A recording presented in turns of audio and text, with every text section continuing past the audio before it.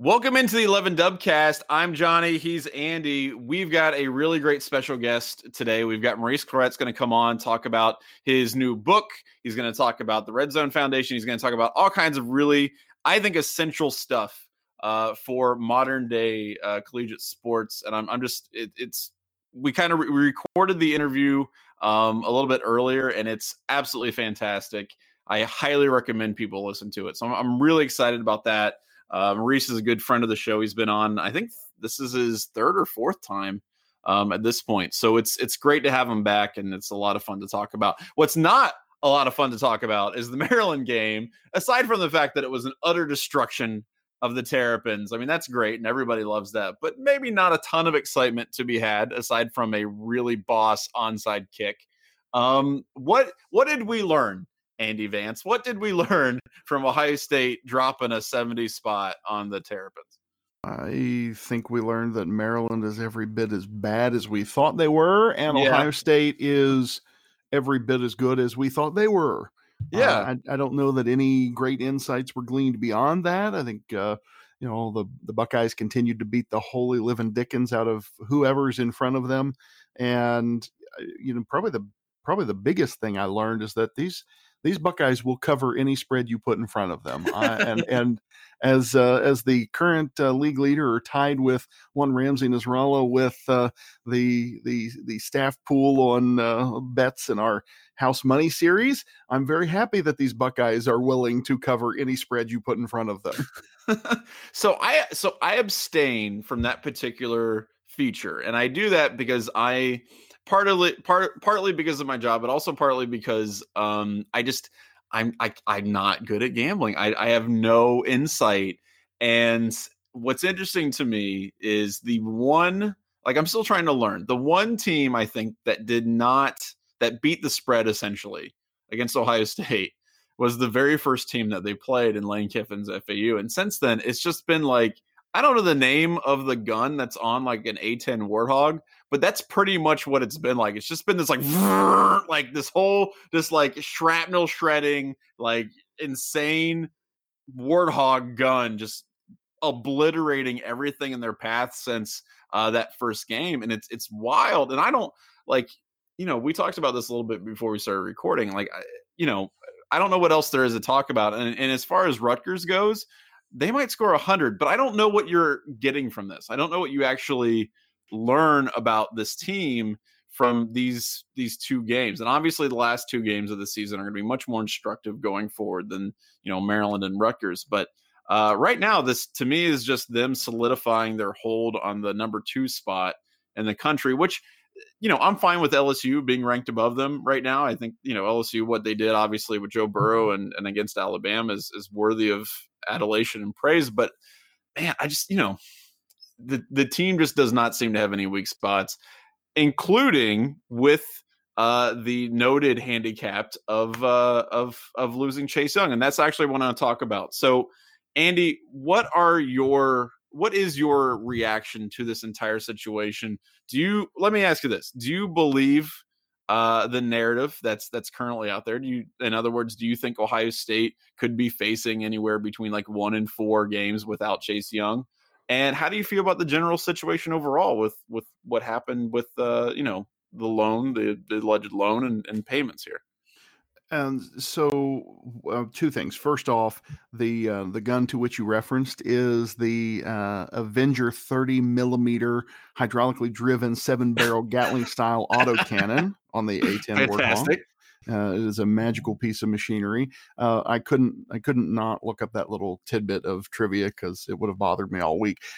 Back to the narrative. I mean, between 1 and 4 games, that sounds right. On one hand, I say you never trust the NCAA to do the right thing because as long as your expectations are 0, you will never be disappointed when it comes to the NCAA. On the other hand, I think the environment is so athlete friendly at this point. Just look how far we have come in terms of public perception of perceived athlete related scandals since Jim Tressel's unfortunate falling on the sword to present day. I mean, we've gone from, the whole country ready to tar and feather an entire program over trivial nonsense to now the whole country, in essence, standing up and saying "Free Chase Young." You're So, right. and we've really, really moved the needle, at least in terms of the public perception. So, what I tend to think, I Excellent think the point. latest reporting at the time we've taped here is that 2 games,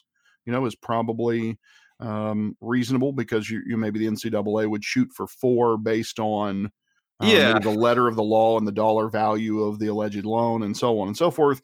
But Ohio State maybe would successfully appeal that down to 2 games. And you say, oh, well, Rutgers and Maryland, who cares? And we move on, and Mr. Young is back in service for the 2 most important games left on the schedule. I look, to me, first of all, it should be 0 games. This whole thing is insane to me, and I understand that they've got, these rules in place for a reason and all this stuff. But look, if you have a loan, and even, it's a family friend that he says he made after, the senior year of high school. A lot of people look at that with suspicion, say, well, that sounds like an agent. I don't care. I don't care. I've stopped caring at this point when it comes to that. Let's say it was an agent, right? Let's say hypothetically it was. If he can prove that he repaid a loan, I don't care. This isn't something that Right. anybody should really get all that hyped about. And to me, it is utterly insane that this is the kind of distraction that can be allowed to fester. And the fact that a guy like Chase Young, who's having just a mind-bendingly amazing season, probably the best defender in college football, has to deal with this just really sucks, because I know that he's dying to get out there and play with his teammates. I just think this is BS, and you're right. Put this into the entire continuum of stuff that we have talked about with regards to the NCAA, especially since Tatgate, which itself is complete BS and stupid. And this just seems like the most asinine stuff. And honestly, if the NCAA really wants to go by the letter of the law, to me, that invalidates the letter of their law, right? Because it's so egregiously dumb, right? Just outwardly and obviously dumb, that they have to say, okay, well, these are our rules. Well, obviously it's a different situation. You don't have to go by the letter of the law. You could actually take these things in a situation by situation basis. And I don't know. I just think having this hanging over the head is his head is stupid. And yeah, I don't think I personally think he's 1 or 2 games. I think that's what he'll get. You shouldn't even have to worry about it. That's my hot take on it.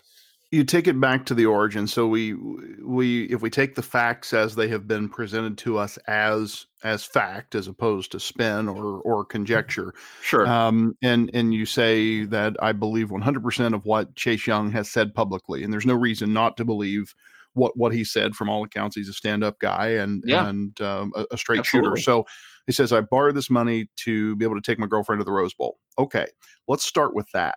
That one of the best players on one of the best teams in the country has to borrow money to be able to take his girlfriend to the Rose Bowl is something you could say, okay, let's back this up to the how players are treated in the current system discussion, because this is all part and parcel, right? A guy like Chase Young brings, I won't say a measurable value to the program, because you probably can actually measure the value he brings to the program, but he brings a significant amount of value for his labor and should be in some way compensated for that. Now, I'm not one that's in the quote unquote pay the players mindset. I still like the concept of amateurism, but I do think, there's something to be said for these kids need to be taken care of on such a level that they wouldn't have to resort to a family friend, or as Urban Meyer used to talk about, the shady uncle or whatnot, Right. who comes in and says, here, let me help you out. Yeah, there should be some stipend, there should be some money there that lets a guy like that live a reasonable life while he's putting in how many ever hours a week it is toward achieving his goal of winning a national championship and so right. on. And that's what's so frustrating about it, because the rules that are in place are what lead to something like this happening, right? If Chase Young either had a different, way to get that kind of income, or he was able to profit off his own likeness, he probably wouldn't have had to take that loan in the first place to accomplish that goal. And so it's just, to me, that's what's so asinine about it, because it just seems so self-defeating. And I don't understand it. obviously this is when you talk about the football considerations, you want Chase Young on the field. You want him to be there for Penn State and Michigan and, hopefully like a championship run and things like that. But just from a human standpoint, I just think it's dumb as hell that he has to deal with this. And it is a situation that the NCAA, through a lot of archaic rules, has basically fostered and created. And it's frustrating. It's something to talk about in a season that there really hasn't been a whole lot of drama, but it's obviously not. You would rather there be no drama and just have boring podcasts than have to deal with asinine BS. So, and the thing that gets super frustrating about it, and we're going to hear from Maurice Clarett later in the Dubcast and get his take on the situation, because he certainly has some relevant experience, absolutely, to bear on this discussion. One of the things that's really frustrating and tragic about it is so many times we tell stories of young athletes who come from less than modest means and struggle in football's their way out, so to speak, of whatever hardscrabble upbringing and unfortunate circumstances that they're born into. And so then when you put in these archaic and arcane NCAA rules, you've almost set up a certainty that some kid from those challenge, and I'm not necessarily saying anything specific to Chase's situation here, but there's going to be some kid somewhere who doesn't come from anything and has less than nothing, and their talent puts them in a place where some character can say, "Hey, kid, let me help you out with some money," and they're going to run afoul of these rules. Right. And that's the part that's really unfortunate. Chase Young's going to be okay, right? He's going to, sure, yeah. He's going to get through this situation. If he plays another down in college or not, he still will likely be the number 1 overall draft pick, unless that team decides to take a quarterback. He certainly is that kind of player, and so he's going to be fine. No big deal. Certainly, I think those of us who are fans of his work and think he's the best player in the country at any position this season would love to see him play the 2 biggest games on the schedule. Who cares about Rutgers? But you'd like to see him come back and have a chance to show what he's capable of against 2 of the better teams Ohio State will play all year, particularly that Michigan game.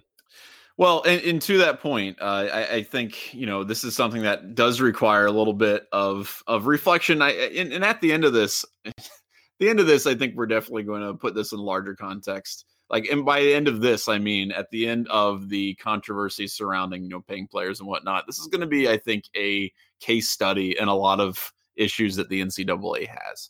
And I'm curious to see how we reflect on this, maybe in 2 or 3 or 4 or 5 or 10 years. Just based on the facts of what's happening. So it's really interesting. And we're lucky enough to have on tonight Maurice Clarett, who can really provide a lot of insight into, just what athletes have to deal with, what they're struggling with, and also to tell us what he's been doing to help with that and what we can do as a society to help with that. So here we go, Maurice Clarett.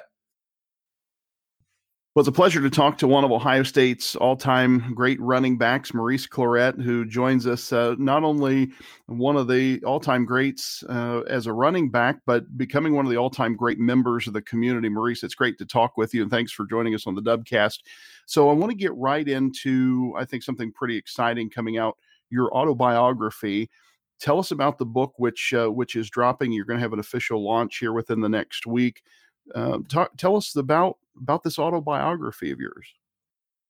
Oh, yeah, good. Well, thanks for having me on. It's always a pleasure being on anybody's platform and being able to share any part of my life. But the book is currently available now through my platform online. But we are holding a formal event. But the book is just really a story of my life. From birth up until now. And the focal point is basically me just coming to the realization of how my life kind of started after football was done and over with. And I know a lot of guys, when they're young and they're playing, and we all think about playing sports, we all think about, playing in the NFL until we're 45 and, riding off into the sunset and life being beautiful and having everything that we can ever possibly wish for. And we don't assume that the game will ever end and we'll have to have another set of responsibilities. But myself and Bob Eckhart, who was a tutor for me at Ohio State, he had kept in touch with me all throughout my time when I was in prison or going through my hardships, or ever since I left Ohio State. And through the entire time, he just kind of like watched my growth from a distance, watched me from, being obviously at Ohio State and then growing and and just talking about lessons learned and being self-reflective and, wishing more guys, had a chance to learn from my experiences and things of that nature. And I just said, hey, man, it would be cool if we could somehow format this and document it and put it into book form. And not to say that my life is something so special, but that my life kind of mimics a lot of people. I think the only thing different about my life was that, I was a freshman who had a lot of success and we won a national championship. And also the fact that Ohio State has a massive brand.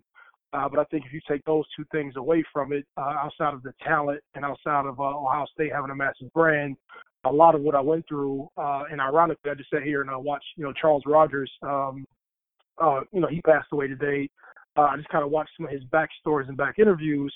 I was saying to myself, like, wow, even somebody who had went as high as a second overall pick, to kind of see he went through similar things that we all go through when the glory stops or when football isn't going your way. And so for me, it was just me basically putting my life and some of my life lessons in there and understanding how books influenced my life when I was in prison.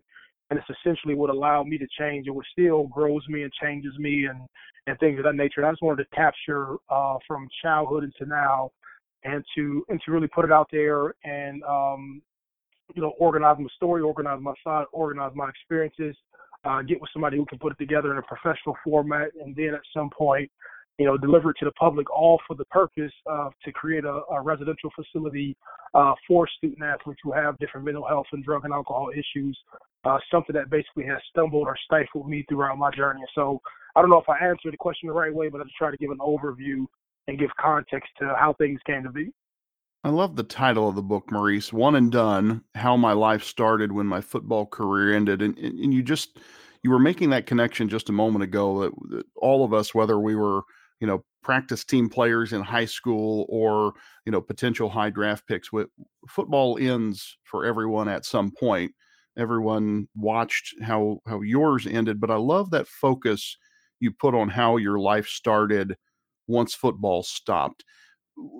Dive into that a little bit more. Like, what was the point in your journey where, the dime dropped? You talked about books and your time in prison, but what was the point where, something switched for you and how you rededicated your life moving forward? Well, it started prior to prison. I think you have to give context to everything to give a full answer.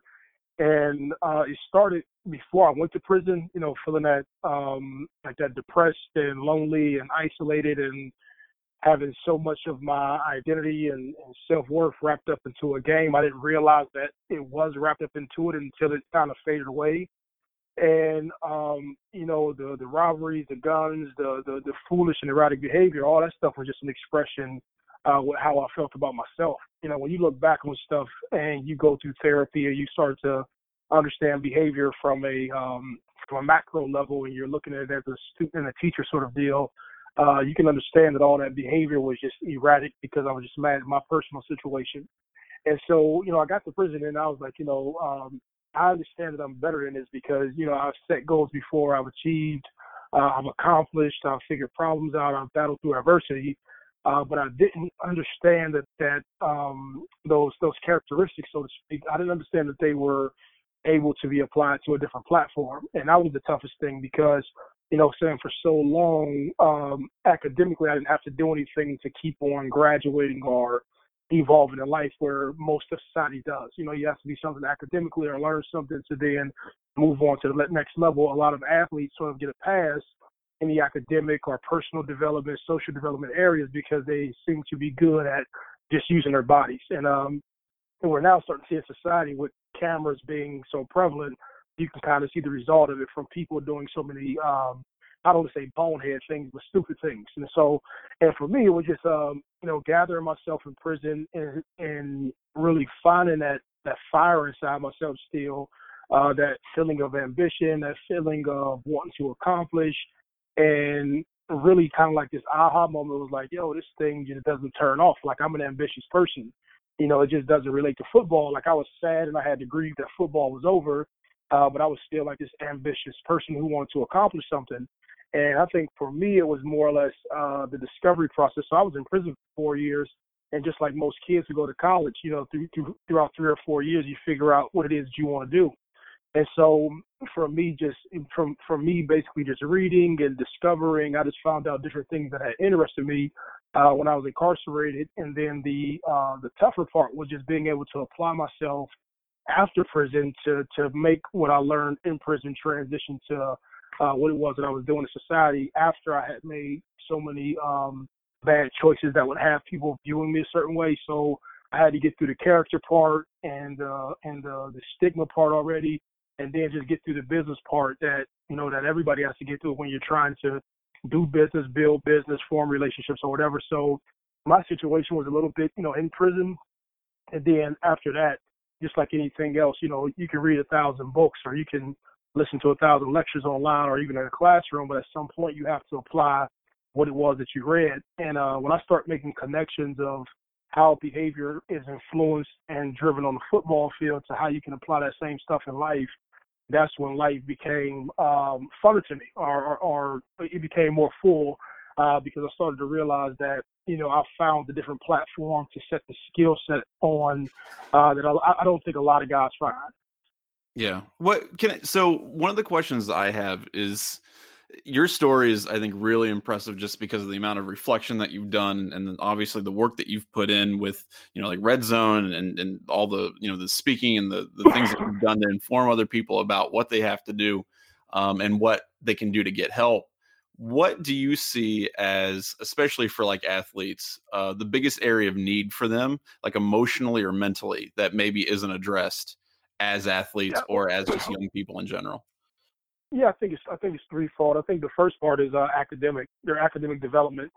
If you just ask me, and I can only use myself as a reference point, when football was over for me, there was really nothing left in the mind that I had built up academically to have any interest. And we do a great job, and I always say this everywhere I go, we do a great job, smart people, we do a very great, crafty job of miseducating guys on purpose for them to stay eligible, And I can say that in front of, the M4A conference. I've said anywhere in America where you have people in higher education who know better, and they couldn't look me in my face and tell me that they don't do it on purpose.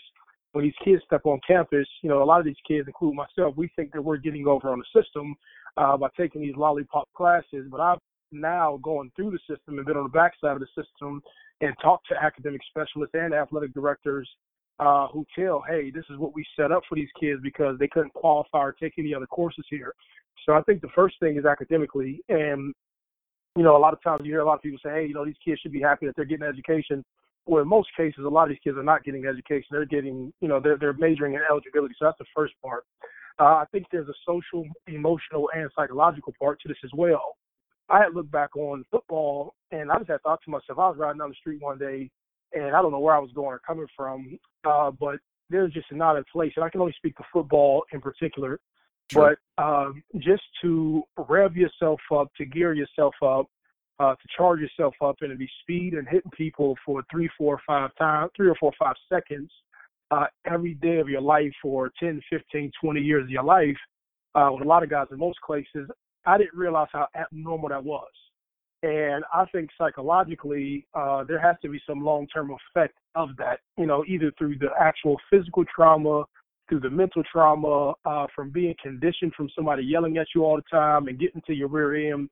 There has to be something there. So some level of emotional awareness or emotional supportive courses and psychological supportive courses, that has to play a factor. When we're talking about getting intelligent with smartphones and being data-driven, and, we have the best simulations for the pounding on guys' knees and their heart rates and things of that nature. But we have to take a further look or a deeper look into the psychological effect that these guys have, right? And so we don't do a lot of emotional emotional and psychological development just because, this has always been looked at as a barbaric sport, right? And so when you, and then the third part of it is like, you have to actually look at the facts, right? So we always speak in the context of that, kids need to do something else because there's just a 2% chance. And I kind of look at that totally different. There's nothing else, and I'm speaking to I'm speaking to a certain demographic of kids when I say this, right? There's nothing else in life aside from football or basketball that you would sign up for where you would say that, hey, I only have a 2% chance of making it. There's nothing else that you would just foreclose on and say, hey, let me sign up for this 2% chance and dedicate any and everything to it, knowing that the probability of failure is 98%. And knowing with that 98% and knowing how much time and how much effort you are, or how many things you do to foreclose and everything else, there's a great deal. I know I may have said that in a broken way, but you'll get my point, right? Yeah. The point of the story, the point is that there is to be expected some level of disappointment, some level of letdown, and there has to be like a face and a name and a group of kids who say, okay, this is what this looks like after I've dedicated my entire life to this 2% chance and it didn't work out, and I'm just out here fluttering through the world. And what you see a lot of times where you see it manifest is that, these kids will have 4-year degrees and they'll have educations and they'll meet the student athlete requirements in the schools and the coaches, and they'll get their bonuses. But next thing you know, these guys are back in the neighborhood throwing football camps to make a living. And I think that there's something wrong about that, when these guys, they didn't know any better because they're young kids and they're excited and they're going through this whole process. I just think that the support can be wrapped around in a few different ways. And it doesn't matter if you're Division I or 1AA. I just think the restructuring of supportive mechanisms to these guys, psychological, emotional, and psychological wellness needs to be supported. I always say this, man, and I deal in the space, I deal with social workers and counselors and psychiatrists, and I still go to psychiatrists today. It's a lot to give your life to something from, 5 or 6 years old until you're 25, and to not be, and for it not to work out. That's a lot. Right. I don't care if you are an attorney. Like, just think about how many physicians you would think would sign up to be a physician if they said, hey, you go through all these years of school, but there's only a 2% chance that you'll make it to be a doctor who gets to practice in the hospital, or you get to open up your own private practice. You'll probably have a lot of physicians, getting drunk, smoking weed, blowing their brains out, and they say, yo, this is crazy. But you do have a different population of people who do it, and it does happen.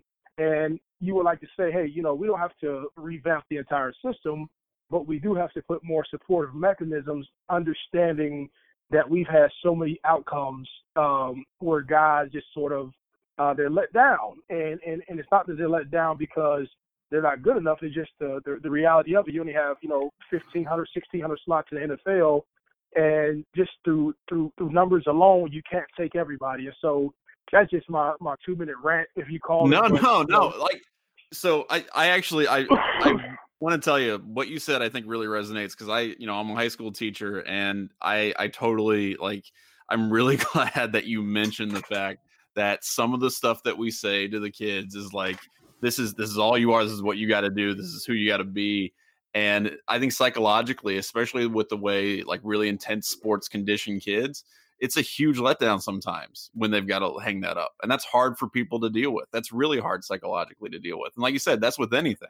So I'm right there with you. I really appreciate you saying that.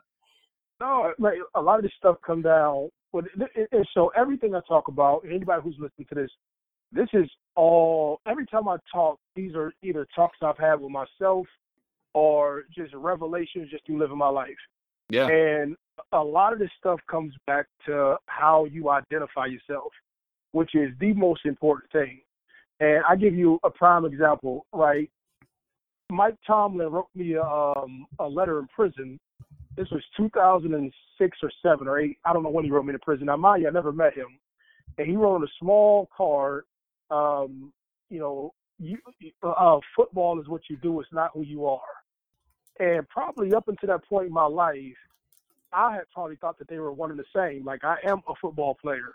And I couldn't distinguish, no, this is what you do, but this is not who you are. I didn't even know who you were or who I was as an individual had these different set of characteristics. And then football player has them. And then you merge those two together and go do something.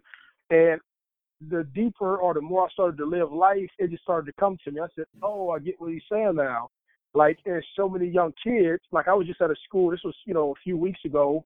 And I asked the kid to describe himself. And I asked him to do it just so he could hear it out his own mouth. And the only thing the kid could say is that I'm 6'5", I'm black, and I can play basketball, right? And so with him saying that, and the room was intense. So we had went from like the commercial jokes and just having a good time with each other and telling my story. But you can see as he said it out loud, you can see he started to realize like he didn't have a lot to say about himself because he only identified himself as one thing. And then when you start to talk about all the other players, and I started to call on them, everybody was empty with words. And so then we had that aha moment, like it's just not him, this is all of us. But then I had to join the conversation to say, hey, at 22, 23, you know, that was probably my answer. You know what I'm saying? But that's the issue. We should not be in an environment of higher learning and have the resources with all of this academic support.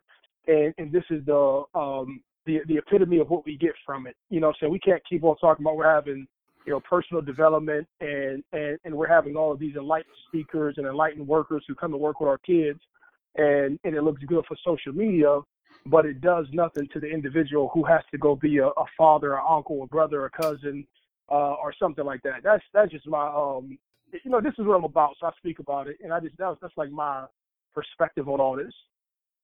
Maurice, there's something universal, I think, about what you're saying when you ask somebody to describe themselves that way. Who are you?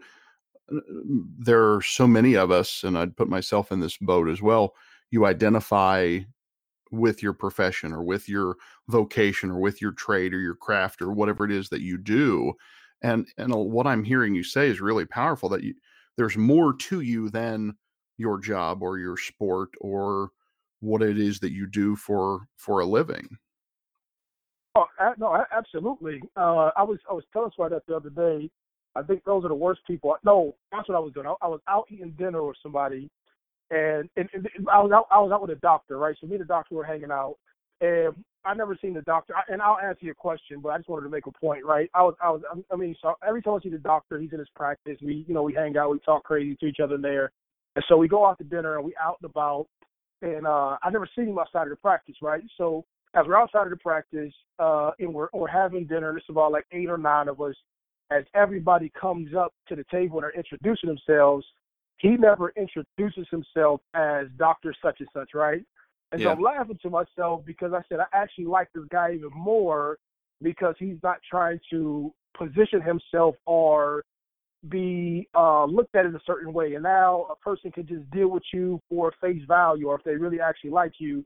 And I despise people who kind of like got to let you know their title or what they do. You know what I'm saying? Like when you meet them, like I just think like those are just like I don't need to go into all that. But everybody who's listening knows somebody like that who has to mention their occupation or what they do or who they're affiliated with, just to as if that means something, right? And so but I feel like this. I was there at once where you want somebody to know your accolades, but I think the more humble approach and the more natural approach is that we're all just human beings and we all have different occupations and interests and skill sets, but sometimes society wants us to view like we're different, I'm up here and you're down there, when it's actually all the same and everybody just has a different interest or skill set and different opportunity. And I guess if you've never lost everything or if you've never been successful in any type of way, you don't realize how easy it is to slide up that scale. You can slide one way, you can slide another way. And so with my personal life experiences, I've just learned to say, hey, this is who I am. Like I do this other stuff and I have fun doing it. But that's not how I want to be identified.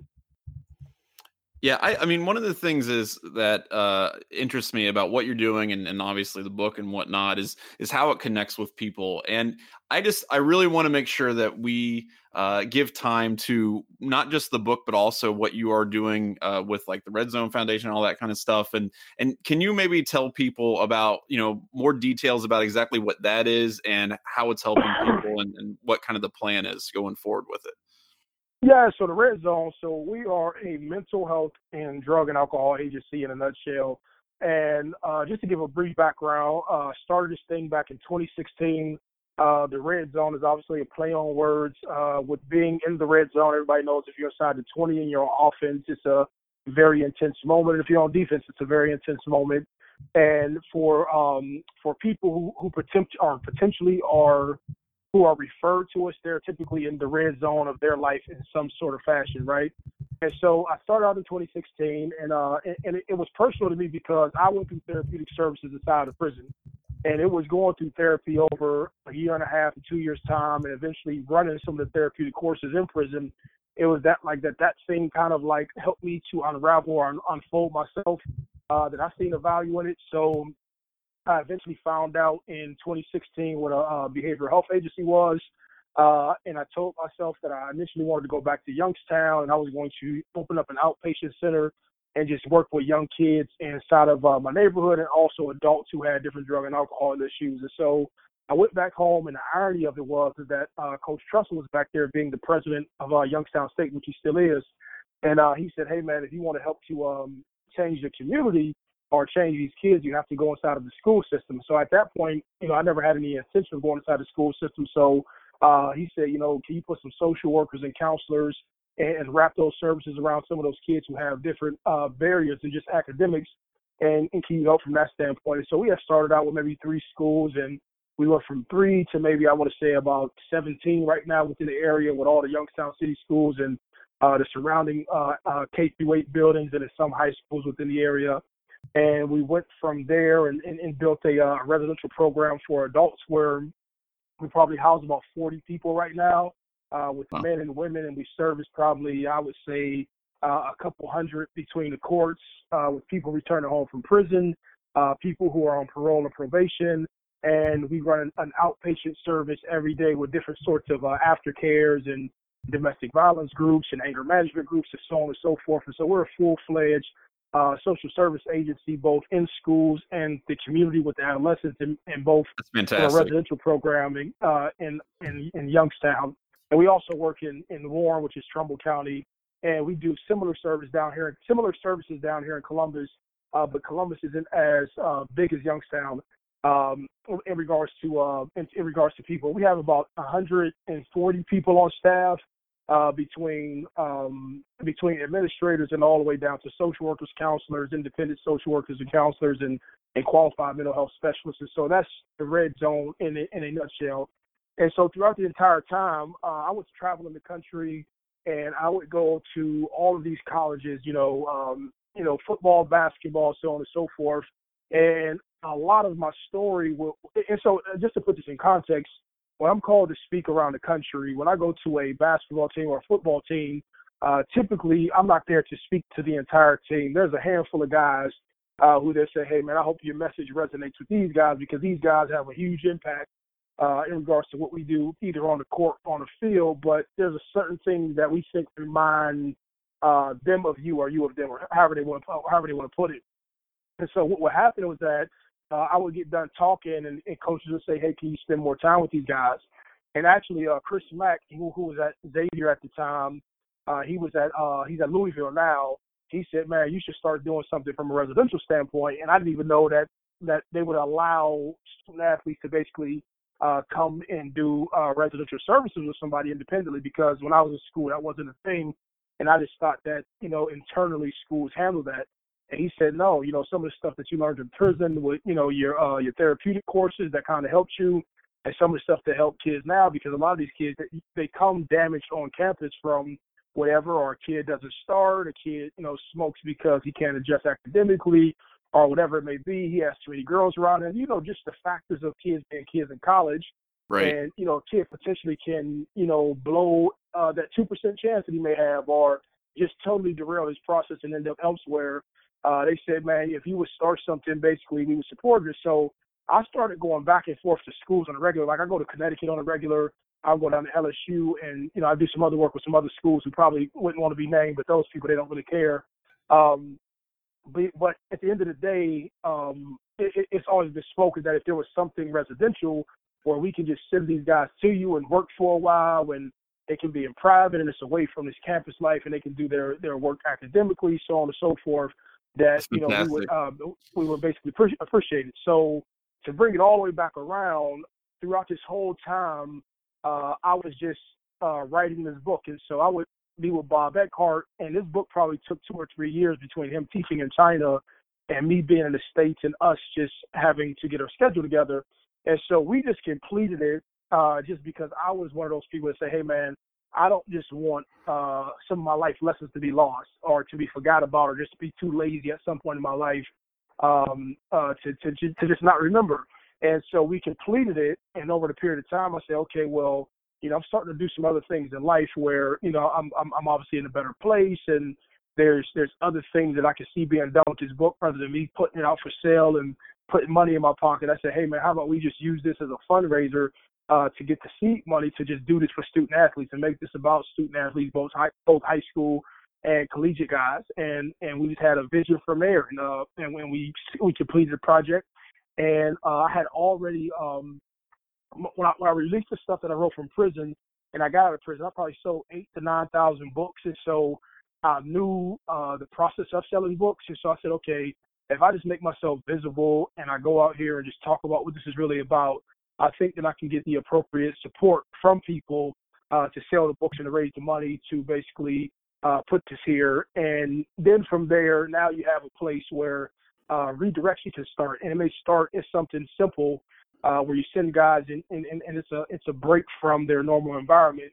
But the goal is for it to be long-term as a resource center for not only just high schoolers and collegiate guys, but for also guys who finish up in the NFL and who may just be in that, like I call it, like that state of purgatory. Like I can look at and this is no knocks to him, but I don't know why he's the first guy.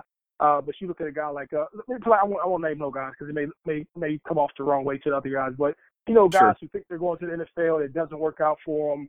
And now you're in that space where I don't have any money, I don't really have an education, but I'm so used to living like this collegiate athlete, and I'm used to being catered to, but that's a thing, and I don't really want to go back to my neighborhood, but I don't really have a skill set or a purpose to this world. Is there some place for me to help me transition because the school isn't open anymore? You know what I'm saying? And so Yeah. we found that to be a thing, and I live in Columbus, so I see a lot of these young guys. A lot of these young guys, they just, they kind of sit into like this purgatory, and they're done, and they don't know what to do, and it's like, okay, what do you do? And we have to get past the point to where if you're a former athlete, you have to do more than throw basketball camps or football camps. And there's nothing wrong with that, because I may throw football camps one day, but I don't want that to be my focal point of like what my life is amounted to. And there's a lot of guys who do well from throwing football camps and basketball camps and being in a youth sports space. And I'm not criticizing that because there's a place for it. But I see a lot of people go to default to doing that because there's nothing else to do. And then we mask that as giving back. But we have to do more. There has to be more done. That's all I'm saying. It's a powerful message. The book is called One and Done: How My Life Started When My Football Career Ended, by Maurice Clarett. And I encourage you to visit his website, mauriceclarettonline.com, to learn more about the book, the Red Zone Project, and everything that you're doing in the community. It's really powerful stuff, Maurice. I wanted to ask you about a couple relevant issues that I think may be of interest to you. So given that you have some experience in how university and NCAA regulations work with student athlete travel, and who gets to pay for what were your reactions to the Chase Young situation that broke last week and stemming from taking a loan to pay for travel to a Rose Bowl? I just say the same thing. The fact that it's still an issue is the issue. And that was the first thing that came to my mind, that we're even still talking about this, where a kid can actually, and this is just me, I'm gathering information from the news, so don't quote me on anything, but a kid can gather or get a loan from anybody, where you pay for a flight and then it becomes an issue. And, you get sad for the kid because you realize that he won't have an opportunity to play those games ever again. And even though he's going to go to the NFL and be the number one pick, like, you don't want to miss those moments. Like, people say, oh, you're going to go make millions of dollars, but there's still unfinished business. There's still records that he probably wanted to set out and accomplish. And then now, over something so trivial, so silly, so trivial, that he's even in that situation. And I just see the tide turning. It's turning a little bit slower than anybody probably ever had wished. But the NCAA just gets a lot of bad flack from this, and it is what it is. And I don't know. We just need these conversations. You need more states turning and saying, hey, we're going to support these young kids making money. I think more people understand it's a business. I think people understand like what $1 billion industry is to pay or to not pay these kids. And so I don't know. I have a lot of thoughts on it. I'm not even sure. Like I would love to like break that down at a whole different time, at a whole different date, in the right context, and to speak about it intelligently. But for Chase, I sent him a message saying, man, this tour pass over, and it'll be a distant memory. But I don't want people to forget about it to the point where they don't stop, or they stop and they don't want to take any actionable steps to push and pursue for the NCAA to change how it is that they deal with student athletes. Maurice, I want to thank you for your time, your work in the community, the message that you're sharing. Again, the book is called One and Done, How My Life Started When My Football Career Ended. Maurice Clarett with Bob Eckhart, and you can order the book at mauriceclarettonline.com. Maurice, thanks for joining us on the 11 Dubcast. Thank you all for having me. All right, Maurice was amazing. I told Andy this. Every time he comes on, he says 3 or 4 things that I just like, my head explodes. And I'm like, we have to talk more about this. Like, I want to hear Maurice Clarett talk for another 5 hours about these topics, because he's just one of the most reflective, insightful people I've ever talked to. And it's always a joy having him on. So we're going to transition real quick to Ask Us Anything. By the way, don't forget that Ask Us Anything and the Dubcast at large is sponsored by the Dry Goods Store at drygoods.11warriors.com. We got shirts, hats, stickers. It's getting cold. It's snowing as I speak, which is wild in Columbus, Ohio in early November. So I appreciate that. That's fun for me.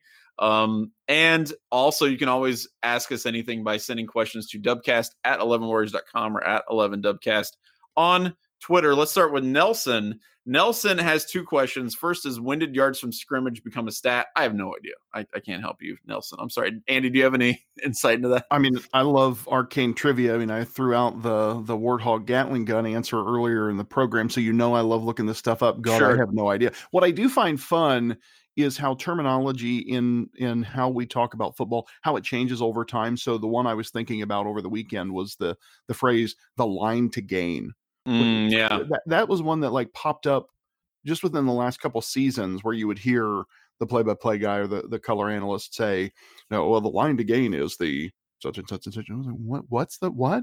Oh, you mean where he's got to go to get the first down? Gotcha. Okay." And so it's a useful term, but the first time it popped up, I was like, I don't remember ever in the first 30 some years of my life hearing anyone talk about the line to gain. It's just I gotta believe it's like within the last like 20 years or so, they've started to really up the stats and like, the analysis based on, what you can figure out and whatnot. And part of it too, like if you think about, so back to the questioner's question, some of this I think is also dependent on how we use some of the most talented players in the game. So the fact that you have Justin Fields, who is accumulating yards in the air and with his feet. Sure. And you have players who maybe are, you look at some of the great running backs Ohio State's had, who have also been fantastic punt and kick returners. So you somehow got to accumulate and account for all of those yards to really get the total picture of what they really mean to a team. I think about this a lot of times when I'm watching my fantasy teams on Sunday, and right. You'll have some of these, running backs who are also catching a lot of passes out of the backfield, and you'll click the little button in the app and shows their points, and there's some stat that's missing because it's not a traditional running back stat, or it's not right. a receiver stat or whatnot. And you're like, where did those points? Oh, okay. He's caught X number of points. So, they're these most talented players just, they mean even more to their team than ever before because of how we use them. Yeah, absolutely. The next question he asks is, Matt Canada did a great job of keeping Maryland together last year. I thought that was enough to hire him. Was it a mistake for Maryland to hire Loxley to replace him? Yeah, apparently. Right. Yeah, the proof is in the pudding. So yeah it was bad. The answer is yes. The next one here, this is from Jimmy. Jimmy, aka James, wants to know, is there anything sadder than poor Gus Johnson having to call a blowout? He seems defeated every time an OSU touchdown was scored. Oh, see, I have to stand up for the GOAT, because I will stand for Gus and Joe Klatt. Herb Street is also one of my favorite color analyst, and he's been a part of a couple different. I still think Musburger and Herbie were probably the best version of Herbie plus a play-by-play guy, although that's no shade to the current iteration. But there's just something about Gus's energy, and I know it's different strokes for different folks, and not everybody loves his over-the-top enthusiasm and so on. Sure. But you tell me an analyst who's better than Joe Klatt right now. I can't find him. And granted, he's called a lot of Ohio State games in the last year and two. So we're seeing more and more of him. But I just think that guy really breaks down what's happening on the field in a way that every viewer can understand and enjoy and appreciate. And Gus, he's great. I'm all in. Is he Keith Jackson? He's a different guy, but I think they're a fantastic team. Yeah, I'm a big fan of Gus Johnson as well. I think he definitely shines in more, intense situations and where you've got haymakers being thrown back and forth as opposed to just, one team sitting on the head of the other team and just, until they just pass out. But don't you think that's true of everybody? I mean, like if you were put together your all-star team of commentators, is Keith Jackson make that Maryland game any more exciting than Gus and Joe? No, it is what it is. As the old saying goes, you can't polish a turd, right? You can't turn a pig's ear into a silk purse or whatever the old adage is. I'm bringing out cliches that I can't quite all remember. It's, it is what it is. It's a 70-point beating. Yeah. And we're going to you can't do anything about in a few short days in Piscataway. Right. And that's exactly right. And honestly, we've just kind of skimmed over the fact that they're playing Rutgers. And frankly, who cares? I don't care. It's not relevant. Unless New Jersey falls into the sea. Yeah. 3:30 Saturday afternoon, you already can write the script on this game probably. Exactly right. Right. And as I said earlier in the program, Ohio State will cover whatever lines ahead of them. Right. I'm a big Nestler guy. I think Nestler is amazing. Yes. But honestly, I think he's probably my favorite. But he's also paired with Gary Danielson, who's just the absolute worst. So I am really enjoying the Gus Johnson Klatt duo. I think they're doing an excellent job. Man, you hit on something there that I think is really important. So sometimes it's that chemistry. Oh yeah, you and the pairing, right? Because I agree with you about Nestler. He's really good at his craft. Yeah. And I used to enjoy Gary. I feel like Gary, where I didn't think Musburger, they make fun of his kind of lecherous comments and, some of the things that he said, but his overall command of the game didn't really drop off in his later years. Sure.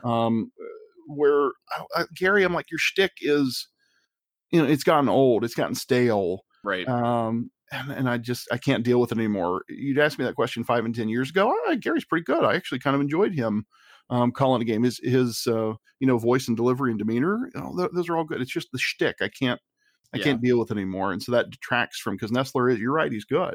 Yeah. And so, we talk about the Rutgers game, and this is probably the only time we'll spend more than 5 seconds on it in this podcast, but they're probably going to win by 1,000 points. And again, it's going to be kind of the biggest drama in the game is will I stay awake through the end of the third quarter? That's, you know what I mean? And as an announcer, that's gotta be hell. You've got to spend the entire week of prep just trying to dredge up as many possible anecdotes and stories as you possibly can, because you want people to stay on that channel, right? So what do? You got to try to keep it interesting. So I think Gus and Klatt have done a really good job, and I'm glad that they're calling Ohio State games this year.